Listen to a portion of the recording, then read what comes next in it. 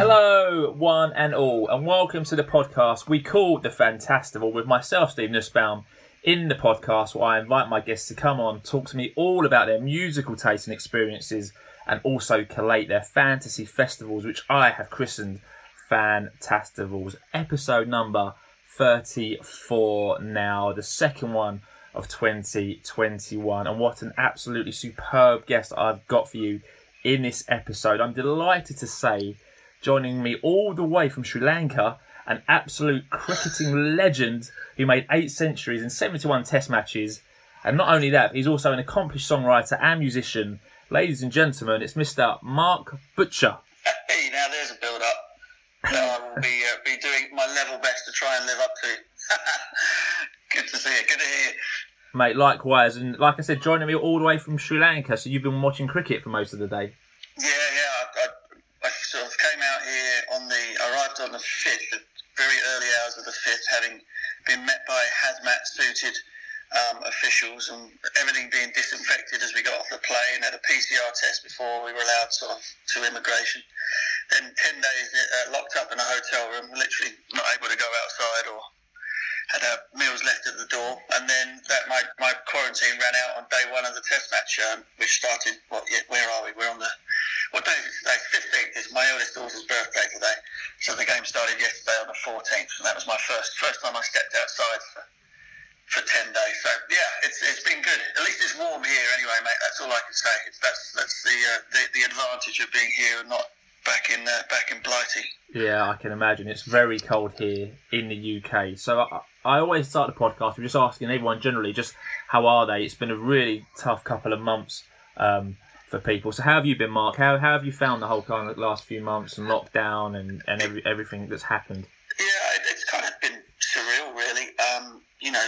Like everybody, I mean, perhaps not like everybody, I got to a point during the first lockdown whereby we were running out of money. I know that some people, it only takes missing one payday or one Friday, one weekend if you haven't got paid, and it's a big problem. But I had sort of, a few months sort of stashed up, but you're always waiting for extra work to come in. I'm freelance, so I work for, whether it be for TalkSport or for Sky or for production companies overseas. And you just, it's very, very rare that you kind of have the work just stops. Obviously, the cricketing world came to a standstill. I had gigs lined up all the way through April and sort of May to get out finally and tour the album that I released back in 2019. But they all obviously fell by the wayside as well, and so I kind of found myself panicking that maybe another 2 weeks of that first lockdown or whatever, or another 2 weeks without any cricket at least, I was going to run out of cash. And then fortunately the West Indies agreed to come over, and I got a gig with Sky hosting the debate show, the sort of chat show post days play of the test matches, remotely from home. And it sort of saved my bacon, really. And then I worked pretty much solidly up until the end of October, and then nothing again until, where are we now? Well, 2021, aren't we? So it's just been bizarre. We've got a little 3-year-old at home, my wife and I, Claire, and that's been a challenge as well, because the kids kind of require a lot of entertaining, don't they? As people know, some people have got more of them running around at that age than I do, and I have every sympathy with them for that, because it's very, very tough. So you mentioned you were planning on touring the latest album, which I listened to this morning, which is a great album. So if you've not listened to it, go and check out the album on. I presume it's on all streaming services. Mark, I listened to it on Spotify. Did you? Right, you owe me a few quid then. No, no. It's all streaming, and you can download it from anywhere. They're vinyl and CDs as well, if you're inclined to pick up the physical stuff. Yeah, called Now Playing. It was released on Man in the Moon Records last year in I think it must have been July 2019. And it's gone down really well, and I'm pleased you enjoyed it. Yeah, it was really good. And you mentioned you were going to try and go out and tour the album. Is that still the plan once music gigs are able to recommence? Yeah, I mean, who knows? I mean, we don't know. Nobody has any idea as to when things might open up a little bit more again. And by that time, I might have, what with lockdown and everything, one of the things you can do is spend a bit more time writing more songs. So we've been writing and recording remotely pretty much ever since the first lockdown. So I've got 15 to 20 tracks to be whittled down again to perhaps release another album. So who knows? By the time everything's opened up, I might have even more material to sort of go out and play. So we shall see. That sounds absolutely fantastic. So like we alluded to, I gave you a big introduction, and I'm sure most people listening will know who Mark Butcher is, but for the uninitiated who might not know who Mark Butcher is, tell us a bit about yourself. Wow, okay. Well, I had a 20-year career as a professional cricketer. With Surrey County Cricket Club, I signed my first contract at the age of 17. Made my debut for England in 1997 against Australia in the Ashes.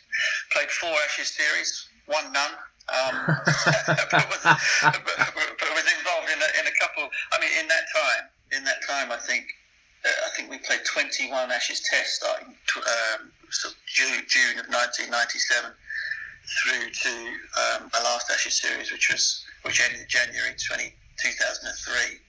And in those 21 test matches, I think we only won 5 of them. Wow. So they were a heck of a team back then. And we were kind of stumbling from one new dawn to the next. So yeah, I mean, in that time we won five games out of all those test matches. And I guess, you know, if people have a cursory knowledge of Ashes cricket, or you know, have an interest, I made 173 not out to win one of those 5 test matches against Australia at Headingley back in 2001. So that's probably the thing I'm most known for those who have a little bit of cricketing knowledge. So for me, I see you as a cricket man and a music man, but for you, what came first? Was it the cricket, was your first passion, or was it the music? And how have you managed throughout the years to kind of intertwine the cricket and the music? Yeah, it was probably cricket first. I mean, my dad played for Surrey. He played 1 test match for England in 1979. So from the time I could stand, really, I was swinging, you know, those little signature bats around. And I think it was the only thing that I really had any serious interest in doing all the way through school. I loved sports of all kinds. I played a lot of football, tennis, rugby, you name it. I had ball skills and hand-eye coordination. You could kind of play pretty much everything. But cricket was always the main thing. And as far as music was concerned, I mean, our house was full of music all the time. My dad, big record collector back in the day. My mum absolutely adores music. She's from sort of Jamaican extraction. Her parents came over in the Windrush in the 50s from Jamaica. She was born in the UK. And so music was on in the house at frightening decibels pretty much throughout my life as well, of all styles, you know, from sort of heavy rock, like Deep Purple and things like that, to reggae, to jazz, to soul. So I had a pretty good education in all things music whilst I was growing up, as well as the cricket thing. So they ran side by side, I guess. So you've mentioned just now, like, lots of different music variations going on in your house when you were growing up. But what music now do you listen to? Is there just one genre you're interested in, or are there many kinds of genres there now that you listen to? No. I mean, I've been in lockdown. You kind of realise, you got so much time in your hands. So I've got the laptop with me and iTunes up, and you're just kind of picking through albums, or just letting the thing, decide for you what, doing those long shuffles and stuff. And so, you know, I've had sort of deep jazz albums on by Charles Mingus. I've been listening to the Style Council. I've been listening to all kinds of stuff. We just had James Brown on before you called me. The Beatles, Neil Young, you know, you name it, just go everywhere. So Steely Dan, all that kind of stuff. Kate Tempest, that album that won an award back in 2015. I listened to that in its entirety a couple of days ago. So, you know, just jumping around all over the place. I think that all music is just endlessly fascinating to me, and particularly stuff that's got great lyrical content as well. I think as you get older, maybe you start to listen more to the perhaps the meaning or the poetry in the words, perhaps as opposed to the beats, as as your dance moves slow down a bit, you know. So you know, always interested in great songwriters and great lyrics as well as great grooves. So, yeah, I get that. I in the last episode, I always ask people what they're listening to currently, and I've been listening to the new Ryan Adams album, and there's a song on there called. Mate, I love Ryan Adams. He is my go-to, and he had a new. I don't know if you've heard it yet, Mark. There was a new album last month. The third track called "When You Cross Over" is about his brother who passed away, and it literally made. I was working at the time, and I had to stop working and put my pen down because the words just got to me, and it just stopped me in my track. So if you haven't listened to that yet, definitely go and check that out. Yeah, it's a great album, well worth a listen to. Because I'm just all over it. I've also been listening to Leonard Skinner because I watched their documentary on Sky Arts. I've not seen that yet either. I'll check that out when I get home. Yeah, good watch. Really good watch about, you know, obviously everyone remembers Free Bird and Sweet Home Alabama, but there's a lot more to them, and that plane crash is just absolutely tragic. Was there anything kind of that you keep going back to at the moment? You obviously mentioned quite a few artists just now, but is there anything that you literally keep going back to at the moment, or whether that's new or old? I think it's something that's quite old, actually, something that I wouldn't have listened to at all when it first came out. Imperial Bedroom by Elvis Costello and the Attractions. It's just an extraordinary record, very, very moody, and the writing is fabulous. But I love the fact that you like Ryan Adams. I took my old man to a concert of his at the Hammersmith Apollo not so long ago, and I'm not sure that my dad loves his music, but I don't think he really sort of got into or listened to Ryan Adams before. And I don't know if he was playing a tune called Two or Everything Changes, and sort of both of us sort of looked at each other at the same time. We both had tears in our eyes listening to it. And so, you know, we've had a similar reaction to his stuff over the years. I know he had a bit of an issue, didn't he? And sort of, he's perhaps not treated the women in his life very well, so he disappeared for a little while. But I'm really looking forward to listening to this track. I mean, he's a massive fan of English music, isn't he? Songwriters, he's sort of anything to do with like Smiths. Yeah, he's all over it. Yeah, but I just think he writes these. You know, they can appear inconsequential if you're not paying attention, but I just think they're genius. His writing. The way to make simple things incredibly memorable and interesting. Brilliant. As someone who likes both Ryan Adams and Bryan Adams, there's always a lot of confusion that always makes me laugh between the two. So you're a few years older than me, so not that much, but a few years older than me. So let me take you back then, probably to the early 80s, to the mid 80s. There's a young Mark Butcher. He's probably bowling around Croydon with some money in his pocket, or around the areas surrounding it. So do you remember buying your first record, or what your first record or single was that you bought? Well, I remember sort of, it would have been around about the end of the 70s and early 80s, when I was, 8, 9 years old, and sort of saving up a few quid and going down to W.H. Smith's and starting to buy singles. They were 90p or something. You go down and buy a single. I don't know which one was the first, but I do remember having a little collection. So this would have been 81 or 82, I think.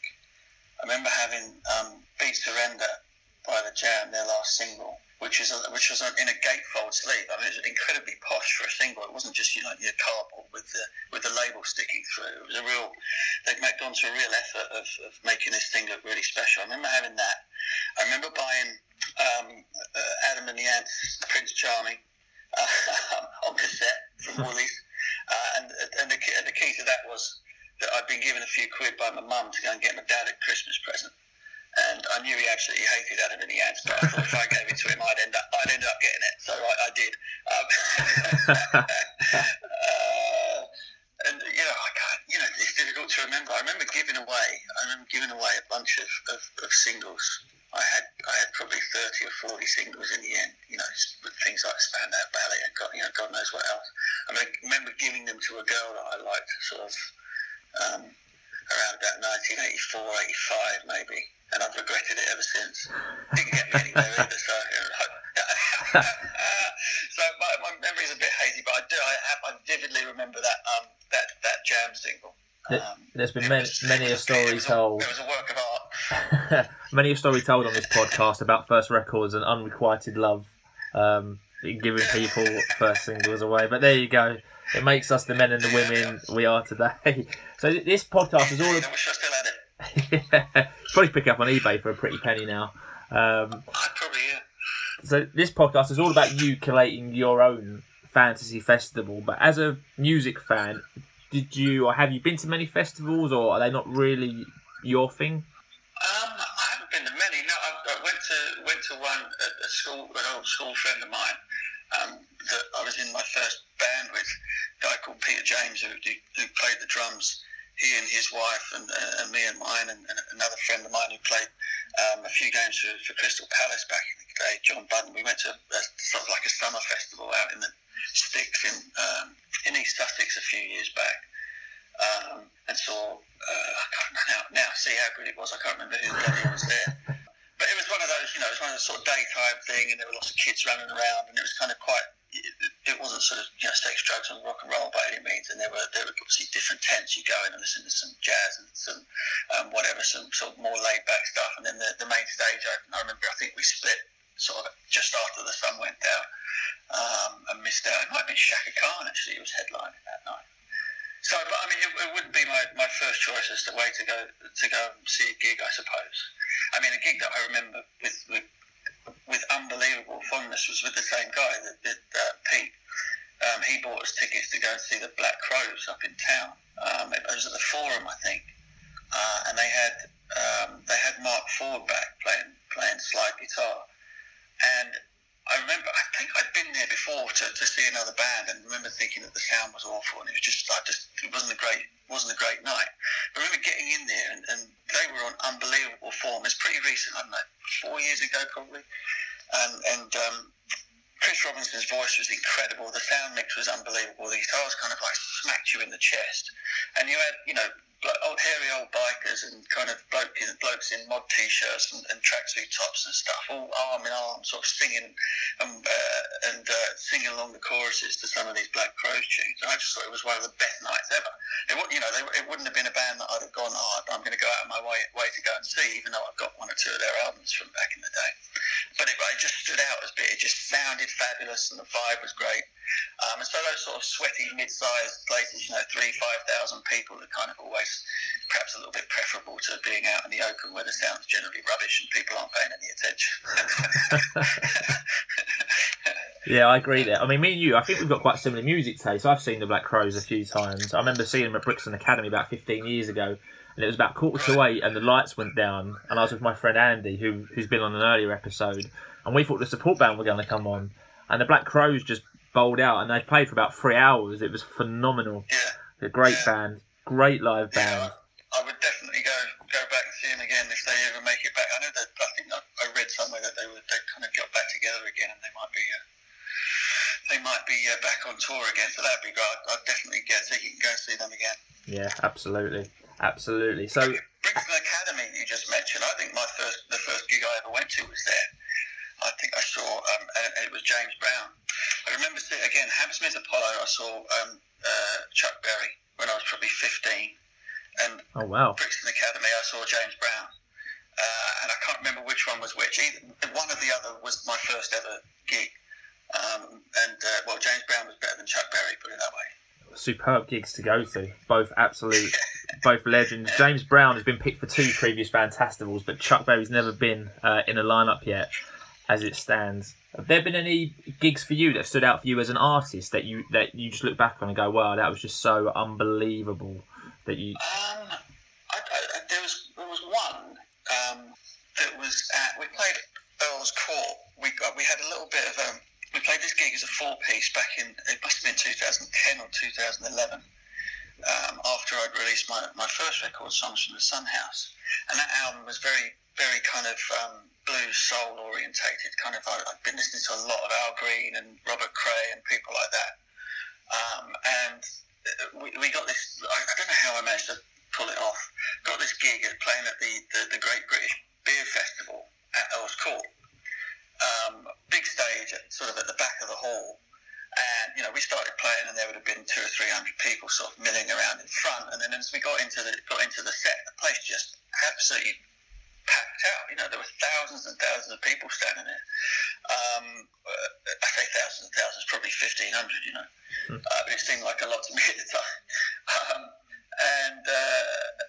You know, it's not a gig that they paid to come and see. They're there for the beer and whatever. But we obviously were having a good night and the sound was good, and people sort of came and stood and watched.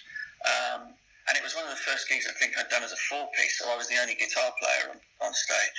So I was a little bit. I remember being quite nervous before the start of having to sort of carry all of the guitar parts and the vocals and everything like myself. And I remember it was fantastic. It went great. I ran out of CDs. I didn't take enough merchandise with me, and I ended up sort of having to turn people away and without being able to sell them one. And I also met Adrian Edmondson, because Adrian Edmondson and his band, it wasn't bad news. Were up playing after us, and he'd always been a hero of mine from the Young Ones days. So it was a pretty cool day. I remember us wandering into West London. And I'd saved a cigar for the occasion that I got from Cuba. And I remember sitting in this rooftop bar smoking a cigar with my guitar and amp next to me, thinking that was rock and roll. Doesn't get much better than that, my friend. Doesn't get much better than that. So there's a bit of musical facts there about Mark. Also, when I was kind of doing my research on you, I read that Eric Clapton has noted down your material as being great stuff. Yeah, no, I mean, I've met Eric a few times now. We kind of, he's always been a big cricket fan. He was big pals with Ian Botham and Elton John, and the sort of travel around with the England cricket team a little bit in the 80s. And I met Eric at a dinner.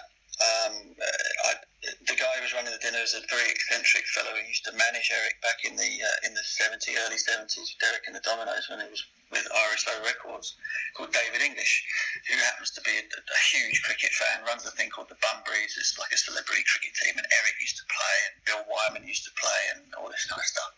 So David knew that I'd idolised Eric since I was a kid, and so he put me next to him at this dinner. Eric turns up, and he's late, and I've been sat there just thinking, what the hell am I going to say? I'm quivering, you know. And he sort of sat down, and he knew I was a cricket fan, he knew I was. So that kind of put me at ease immediately. And I turned to him, and I said, listen, I probably need to get this out of the way now so we can enjoy the rest of the dinner. I said, but I kind of love you. And he just laughed, and it was great. It was great. The ice was broken, and we kind of had a nice chat. And ever since then, whenever I've run into him since, he's either come over and said hello or whatever, and just seen how we're going. So the thing with that was, I sent him a copy of the first album, and it got to him through his publisher or whatever, and he sent me a text back. Great stuff, love your vocals, EC, with a little smiley emoji with the sunglasses on, and that's still one of the coolest things I'd have in my possession. That's awesome. I mean, that's very high praise indeed. That is very cool. That is very cool. And I'm glad to hear that Eric Clapton's a nice guy, because sometimes you hear some stories about, meeting like your idols isn't all you envisage it to be. So I'm glad Eric Clapton was all you envisaged him to be, and just a nice guy generally. Yeah, just a nice fella. Yeah. Excellent. So let's move on then with the aim of the pod, which is all about getting Mark to collate his fantasy festival. So Mark can choose any 5 acts, one of whom must play one of their studio albums in full, plus an encore, which all 5 acts can perform together at the end of Mark's Fantastival, which can be any song by any artist ever recorded. So it's very simple. 5 acts take 5 time slots. So as an example, in the last episode of the Fantastival podcast, I had on Paul Johnson Naylor, and he collated his Tomorrowland Fantastival as follows. In his opening slot, he had an artist called Michael Cassette, who played from 2 till 3 o'clock. In his super second slot, from 3:30 to 4:30, Paul went for Craig David, who made his Fantastival debut. From 5 to 6, in his midway master slot, Paul had Michael Jackson and had him play his album Bad, and followed that up in his pre-headline slot from 6:30 to 8 by having Daft Punk appear. And then in his headline slot from 8:30 to 11, Paul selected The Prodigy, and for his encore, that one song, Paul selected the song from The Goonies. The Goonies Are Good Enough, which was originally done by Cyndi Lauper, but he had all his 5 acts perform that song. Paul was obsessed with the Goonies. I had that predicted for him. He's obsessed with the Goonies. I knew they would feature somewhere, and he also had it take place at Cannon Beach in Oregon, which is the beach where the Goonies end up. So out of every song in the world, Paul stayed true to his roots. Didn't go for anything cool, or he went Goonies are good enough, which I can only commend him for. So that's the way it all works. Any 5 acts, any song, any album, and we're going to have the pleasure of Mark collate his right now for us on the podcast. So a very important question coming at you first up, Mark. What are you going to call your fantasy festival? Well, I've written this down and I've crossed it out, and I've written it down and I've crossed it out, but I'm going to go for it. I'm going to call it Butch Fest, despite the fact that you could have any connotation, good or bad, for that. So, but I thought, I couldn't come up with anything better, and so that's what we're going with. And you can take it as tongue in cheek, or you can take it to mean whatever you like. But it's Butch Fest. Love it. We don't discriminate here. Absolutely, no discrimination. Butch Fest as announced. And Mark, you can take us anywhere in the world. You can take us to Selhurst Park. You can take us to the Oval. You can take us Old Trafford. You can take us anywhere you desire. To Sri Lanka, anywhere in the world. So where are you going to hold Butch Fest? I think I'm going to hold it in Antigua. Oh, okay, Antigua. So why Antigua? So why is that going to be the venue for Butch Fest? And is there a particular place? It's one of my favourite. It's probably my favourite Caribbean island, and I apologise to my ancestors and my grandmother for not picking Jamaica instead. But I just every time I go there, I feel at home for some reason. I think it's just a great place, very underrated place. I also fielded for 3.5 days while Brian Lara got 400 there, so I kind of feel like I belong to the earth a little bit.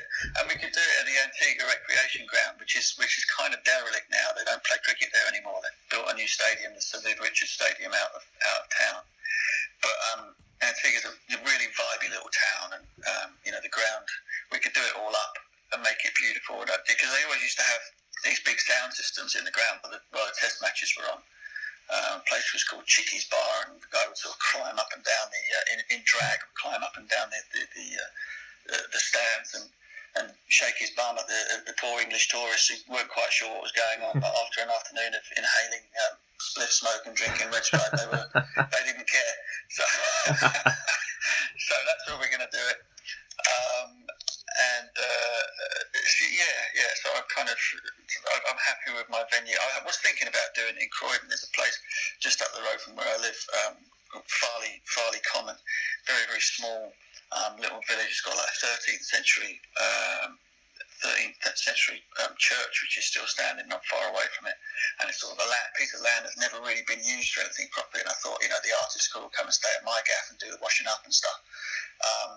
But I just thought, sunshine. We need sunshine. We're going to guarantee, so we're going to go to Antigua. Love it. New country for us and a new venue on the Fantastival. So let's go to Antigua. So before we get cracking with your 5 choices, and I appreciate how difficult it is getting to 5 choices because there's so many acts you could choose from. Are there any acts that you want to mention or talk about who mean a lot to you, but just for some reason or another just haven't got into the 5 acts? Made it. Yeah. There's tons, and it's just too many to mention. But as soon as you sort of say something's a festival, you always imagine a certain type of vibe, particularly if it's outdoors. It kind of needs to be up, doesn't it? It needs to, or needs to hit you in the chest. The sound can't be kind of, or the songs can't be introverted or reflective or whatever. And so, I love Joni Mitchell and Bob Dylan and all those types of songwriters. Mentioned Elvis Costello before.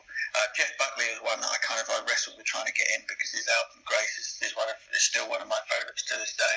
Play it at least twice a year, even though I played it to absolute death through the 90s and early 2000s. Blimey, Led Zeppelin. I went to see Led Zeppelin. I got a chance to go and see him in the reunion. Oh, did you? Whatever it was, 2007. I got a ticket to that. Wow. Which is because I became friendly with John Bonham's sister, Deborah, who's an unbelievable singer in her own right. And that came about when I was recording the song that I wrote for Ben Hollioake back in back in 2003. It's just amazing the way that my life and cricket and music have kind of had this. They just keep bumping into each other and leading me to meet these people. So Deborah managed to get me a ticket to go and see Led Zeppelin on that occasion, which was kind of a dream come true. It also was kind of a tiny bit of an anticlimax, because I know if you've ever been to the O2 to see different people on different nights, depending on where you're sat, you can either hear everything like as clear as crystal, or it's like mud. And where my ticket was, it was like mud. And I had Liam Gallagher sat in front of me, I think. Oh, no way. And in the crowd, and various things, and all we could hear was the drums. All we could hear was Jason, which might have been the way that John would have wanted it. I'm sure it was. I'm glad you mentioned the song that you done for Ben Hollyoak. I again listened to that this morning. That was a really moving song. That was called "You're Never Gone," right? Yeah, that's right. Yeah, so we did that version. It was recorded as a charity single, raise money for the Ben Hollyoak Foundation. And then I re-recorded it again on the first album, so different arrangement and whatever on that. And it was such a rough time for the team, for Surrey County Cricket Club, for all of us in our own personal ways. And it was just something that we all kind of sort of brought us around him and together at the time. So I played it. I remember playing it solo at Southwark Cathedral for the memorial service, which was again another one of the more terrifying things you'll ever do in your life. With his parents sat in front of me and his brother. So just bad memories, but good things came of them, I suppose. Yeah, that can't have been easy. Kudos to you for being able to do that. It's amazing that. So you've obviously mentioned some huge acts who haven't made it into your five. So let's start talking about the acts who have made it into your five. So Butchfest announced, Antigua Recreation Ground sold out, sun is shining, it's a beautiful day, it's 2:00, time for your opening act. So Mark, who's going to take the opening slot at Butchfest? Okay, so a hero of mine and been with me throughout my music buying life is Paul Weller. And I was thinking about having him sort of circa 94, 95, around just after Wildwood had come out. He and the band he had then with him, with Yolanda Charles on bass and Steve White on drums, were just absolutely on fire. But I'm going to have the Style Council. 2:00 in the afternoon. We have a few sort of bossa nova style beats. Walls come tumbling down. Shout to the top, just to get things moving out there in Antigua. And he has to be in it, because like I said, I've got the Beat Surrender single that I gave away back in '82. Or no, it would have been after that. The Style Council, who I probably at the time didn't really appreciate a great deal. I was listening to more hip hop and rap and things like that in the mid '80s. But I've kind of since gone back and thought, wow, I mean, I get it now. And then all through Paul's career as a solo artist, I've sort of followed that, all of his ever-changing moves through that as well. So he has to be there. He's coming, and he will be opening Butchfest.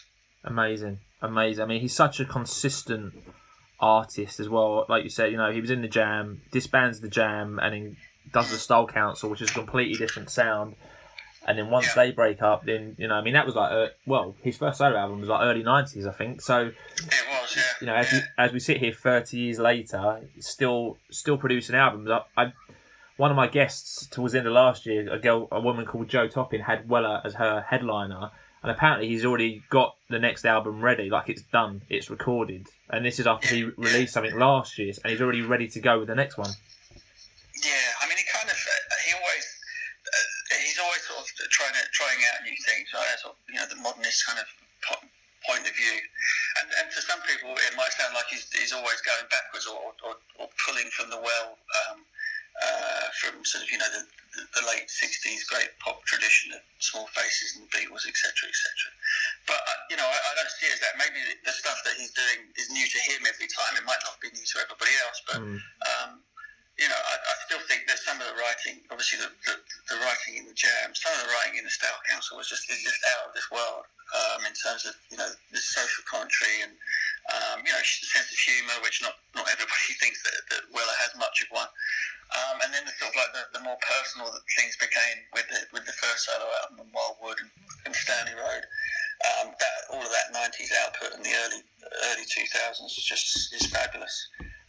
And so I don't know. I couldn't do anything that he wasn't in, because it would be hypocritical of me to leave him out. So what a way to open up your fantasy festival. Paul Weller opened up Butchfest. So he'll play from 2 till 3 o'clock. We'll have a half-hour break. That'll take us to 3:30. Then it'll be time for your Super Seconds act. So Mark, who's going to play in your Super Seconds act? I never saw this woman, but I wish I had. And she's still the greatest singer of soul and gospel that has ever lived, and that's Aretha Franklin. Great choice.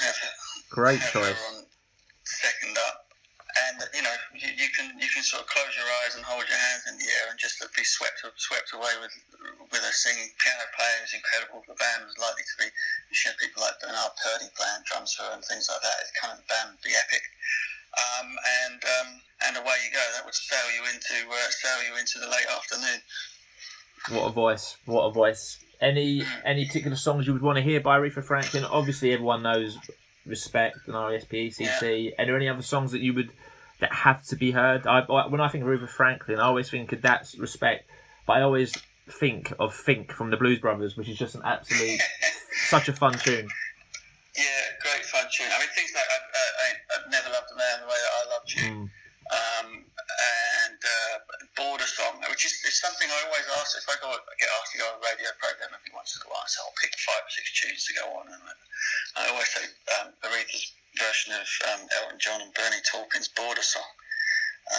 It's just so epic. If you've not heard it, once we've done this, get on Spotify and listen to it. It's just the most incredible vocal performance. So I'd have her play something like that too. But really, anything, she could sing. She could sing the flight leaving list off the arrivals board in an airport, and it would be fabulous. So, yeah. Great choice. So Aretha Franklin makes her Fantastival debut. First time she's been picked. I think she's been mentioned a few times before, but first time she's been picked. So she'll take up the Super Second slot at Butchfest. She'll play from 3:30 till 4:30. That'll take us to 5 o'clock. It'll be time for your Midway Madness act. So Mark, who are you going to have play in your Midway Madness slot? Midway Madness. I mean, you don't want to be following this guy, generally speaking, but I thought he's got to go somewhere, and I'm going to have him play an album in its entirety. So I'm going to, again, never saw him.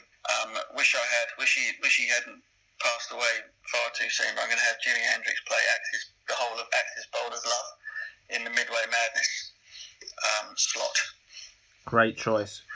He's been picked. I think this is the third time he's been picked at the Fantastival. So why Hendrix? Is it for his guitar playing? Is it for his songs? Is it for the band? Yeah, I mean, it's all of it, really. Obviously, it's just known as a man who revolutionised the sound and the way the guitar was played. And that obviously is appealing to me. I got my first guitar when I was 11 or 12 and started to listen out for and listen to guitar players exclusively to try and figure out what the hell they were up to. But I also think he was massively underrated as a songwriter and as a singer. He sort of based he didn't have much of a singing voice as far as he was concerned. He took great solace in the fact that his favourite songwriter, Bob Dylan, wasn't a great singer either, but it didn't sort of matter in terms of the way that you were able to get things across with your voice. So, the full thing, I mean, a great showman as well, so you got the whole package there. And I thought that, people always sort of think about Jimi Hendrix record albums or whatever, and you'll go to the double album, Electric Ladyland, or you go to Are You Experienced, the first thing. But I always thought Axis Boulder's Love is just an incredible piece of work. There aren't long extended jams on it or anything like that. They're all very, very concise pop songs with incredible imagery in the vocals. Obviously, the guitar playing's out of this world. But it's just I think it's just an incredible piece. It's a piece that stands on its own, and you can, at any time, any era, it works because it's just something magical about it. superb choice. And you're probably right there. He probably is underrated as a singer and a songwriter, because when you think of him, you just think of him and just the whole guitar playing effigy that he was at that time, because he was just sensational, fantastic. Yeah, that's it. So that's what we're going for. So we kind of, people have been uplifted with Aretha, and now we've got Jimmy bringing a bit of voodoo to the party in the middle of the afternoon. Fantastic. So what a first three acts you have got: Weller, followed by Aretha Franklin, followed by Jimi Hendrix. Style Council, Style Council, Aretha Franklin, and Jimi Hendrix. So 3 down, 2 to go. So now it's 6:30. Now it's time for your pre-headline act. They're going to get slightly longer. They're going to get 6:30 to 8 o'clock. So who is going to take your pre-headline slot?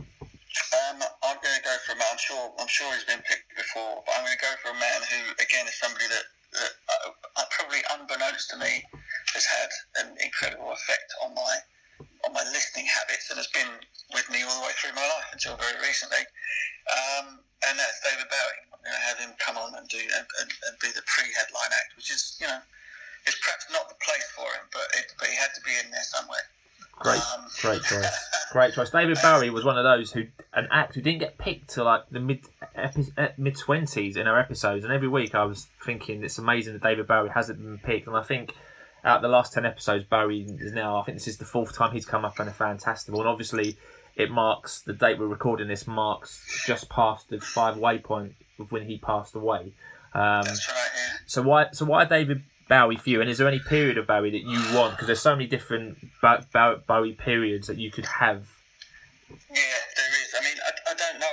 It's kind of like you sort of think, well, he could just do the greatest hits and everybody would go home happy. I think the first time I ever bought anything of his would have been in the sort of mid-80s, suit and haircut era of Modern Love and, China Girl and Let's Dance, etc. But you knew all of the songs, you heard them on the radio, you sang along to, Space Oddity and whatever else, and you were always very aware of the canon of work that had gone before and then came after.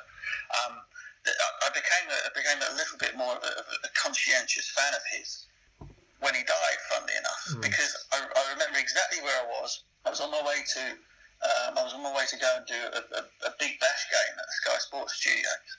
So I was doing, punditry bit on that at the Sky Sports Studios. Freezing cold in January, early in the morning. I heard it on the radio. I just burst into tears, and I could not understand. If it had been Eric Clapton, say, right, I would have completely understood where that emotion came from, because he'd been kind of my musical hero and perhaps even inspiration for picking up guitar in the first place back when I was a kid. But David Bowie, and I just sobbed, and I couldn't stop it, and I didn't understand why I was so sort of connected to the idea of him no longer being here. And so, and since then I kind of, been gathering in all of the records and reading all the folklore and kind of being a little bit more tuned into everything that he was about. And I've absolutely fallen head over heels in love with the Young Americans album, The Plastic Soul from '75, which I think is just a stunning piece of work from track 1, Young Americans, through to Fame at the end, with John Lennon on the backing vocals. It's just, awesome. And he will, regardless of what he plays from whatever era, he will have everybody properly lively before we get to the end. So he had to be there. Great. Makeup, silly suit, doesn't make any difference. Great choice. It's funny that you should say when he passed away, like, you burst into tears. I remember going into the office. It was a Monday morning, I think, if I remember rightly, and I just remember that there was such a strange aura even in the office. Obviously, I'm lucky enough to work in a place where there are lots of music fans and lots of people absolutely adore Bowie, and it felt such a sad feeling just in the entire office, and even like around the world. Like, you just saw so many people paying tribute to him. A really sad day, but what memories we've got of David Bowie. What an artist, like you've said. So many albums and eras and influences that he's gone on to have in the world. So his memory will always be remembered. So he'll take up your pre-headline slot. He'll play from... I think what's worth saying is that I think he's an artist in the truest sense of the word. I think that's the thing. Yes, you got the songs, but you have the imagery, the image, the kind of concept behind what he was trying to do at various points in time. The way that he kind of saw the world, his prescience about things like the internet and stuff, and those interviews that keep surfacing about him talking about a sort of a beast that's waiting to be unleashed, and we don't quite understand its power yet. Well, we're getting there, aren't we? We're getting to understand. Absolutely, yeah. So yeah, I mean, he just, you know, and he's British. You know, that's the other great thing about it. I think that when the Olympics came around in 2012. And you're sort of thinking to yourself, wow, if this was, you know, say the Super Bowl or whatever, and they might get Beyonce to come on and play it, or you know, it always seems as though the bigger and brasher and more stadium-like stars were always from the States, and ours were sort of a little bit more introverted or less, less out there or whatever. But who gets picked? You know, you got probably Queen and you've got David Bowie. Those are the sort of representatives of that global magnitude that represent Great Britain and British art and music. So, yeah, legend. Absolutely, couldn't agree more. So he'll take up your pre-headline act slot. He'll play from 6:30 to 8 o'clock for an hour and a half. Then that leaves time for just one more act. So we're going to get 2.5 hours. They're going to play from 8:30 till 11 p.m. So Mark, who is taking the headline slot at Butchfest? The headline slot at Butchfest is going to be a bloke who's going to need probably more than 2.5 hours, I should think, or would swallow it up easy, and that'd be Prince. Prince, love it. So Prince headlines Butchfest. So why Prince? And why is he your headliner? I mean, where do you start? He's just, again, you've got this incredible musicianship, incredible showmanship. A guy who, you know, could write a hit in his sleep. You know, the hooks and melodies and choruses. You know, and in the great tradition of guys like James Brown and Time and people like that came before him, could make a room bounce. You know, with energy. You've got the dance moves, just everything. Guitar play every instrument on the band. Would always have the most kick-ass musicians to back him up as well. And so yeah, I mean that's just, and like I said, he could play hits for 4 hours, you know, and there wouldn't be a song that people didn't know, you know, in that amount of time. Incredible canon and stuff, and just a guy who knew how to work it, and and everyone would go home happy, I believe.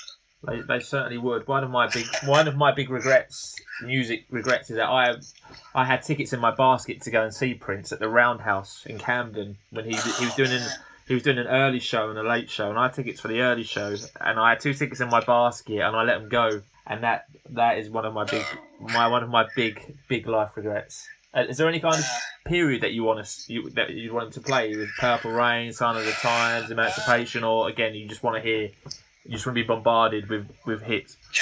But I saw him when he did his what was it, 40-something nights? Oh yeah, the O2. At the O2, I went twice. And one of the nights was one of those nights where you were in the mud at the O2, and the other one was you know, pristine. You could hear everything. So I mean, he was a long way between sort of hit albums by then, I guess. But he was still able to. Well, I say able. He still reproduced anything, going back to things like Controversy in the 80s or whatever, right the way through, with exactly the same sort of vim and fire as he would have been able to back then. So it kind of doesn't matter with him. I don't think he was diminished in any way by the years going by. I mean, obviously we didn't know that he was slowly wearing himself to nothing. But no, I don't think it really matters there. In fact, the later the better, because you've got more tunes to choose from. Absolutely. Good way of looking at it. So Prince headlines Butchfest. He'll play from 8:30 to 11. So we'll get to 11 o'clock, and then Prince will get the Style Council back out, Aretha Franklin, Jimi Hendrix, and David Bowie. They all get to join Prince to play one song that can be any song ever recorded. So I'm fully aware that this is a massive choice, because there were just thousands and thousands of songs that you could pick. But what are you going to have all your artists play for your final song and be the encore at your Fantastival? Okay, I've got 2 things written down here.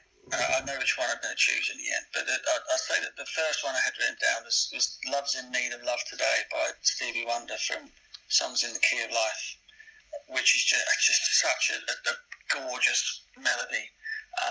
Gorgeous words, gorgeous sentiment, and with all those great vocalists and artists up on the stage, it would just be epic. And by the end of it, you'd be singing it all the way back, and you'd fly back to the UK. But it didn't quite make it, because while I had the old iPad on the iTunes on shuffle the other day, this live version of a medley of tracks by Bob Marley and the Wailers popped on. And from the Babylon by Bus album, they do a mashup of War and No Trouble. And I just thought, wow, it's just so perfect. It's got an incredible sort of beat. Everybody's just stomping all the way through this tune. And you've got the sentiment about until the colour of a man's skin is of no more significance than the colour of his eyes in the war half, and then in the no trouble half you've got the refrain of we don't need no trouble, all we need is love. And I thought, well, that does it for me. So that's what it's going to be. It'll be Bob Marley's live medley of War and No Trouble that the band would close the festival with. Great choice, love it. Fantastic way to end a fantastic festival. So let's lock it in. So you can still make any changes that you want until we lock this bad boy in. So we're going to lock this bad boy in now. We've never had anyone change a lineup, but you are more than welcome to do so if we're going through it and something doesn't click right. So we have got Butchfest taking place at the Antigua Recreation Ground. In your opening act, we've got the Style Council. In your super seconds act, we've got Aretha Franklin. Midway Madness slot, we've got Jimi Hendrix, who'll be playing his Axis Boulders Love album. In your pre-headline slot, we've got David Bowie, followed by Prince, who headlines Butchfest. And for the encore, all of those acts will come out and play a medley of War and No Trouble. Mark Butcher, are you happy to lock in your Fantastival? Lock that bad boy down. Amazing. So that is locked in. So before we wrap up then, Mark, what do the next couple of weeks and months have in store for you? Is it going to be more cricket? Like you said, you've got a lot of songs written down that you've written. What do the next couple of months look like? Well, I'm going to be in Sri Lanka until England got 2 test matches. The second one finishes on the 26th of January. And then since I've been here, in the quarantine, I've recorded a couple of demos. I've got a couple more songs to sort of ping back to the producer back home. But since I've been here, I was asked if I would continue, because it's easier for me to get into countries if I don't go back to the UK, because obviously we are Plague Island at the moment. So I've been asked if I'll follow the England team to India, down on the southeast coast, down Chennai, formerly Madras, and go and do the first 2 test matches of that series out there. So I'm trying to sort of get visas and stuff sorted out and rearrange my travel plans. And then I'll eventually end up back at home again, and probably into another quarantine. Probably. around about the 17th or 18th of Feb. So that's what the immediate, the next one. Where are we? That's probably about 4 or 5 weeks have in store. And then, after that, who knows? We've got, I reckon, probably 3/4 of the albums of the new songs have now got live drums on. Then it'll be a case of sort of recording non-guide vocals on all these things, and we'll take it to the record company and see if they fancy putting it out for us again. So hopefully that'll happen sometime in March, I guess. And then April rolls around and the cricket season starts back up again. Brilliant. I look forward to hearing those new tracks. So if anyone's listening and wants to find you on social media, how would someone find Mark Butcher on social media? I've got a Facebook page for music, which is markbutchermusic.com. I'm on Twitter at markbutcher72. And the music and stuff is also available on www.markbutchermusic.com, our website. So yeah, check it out, please.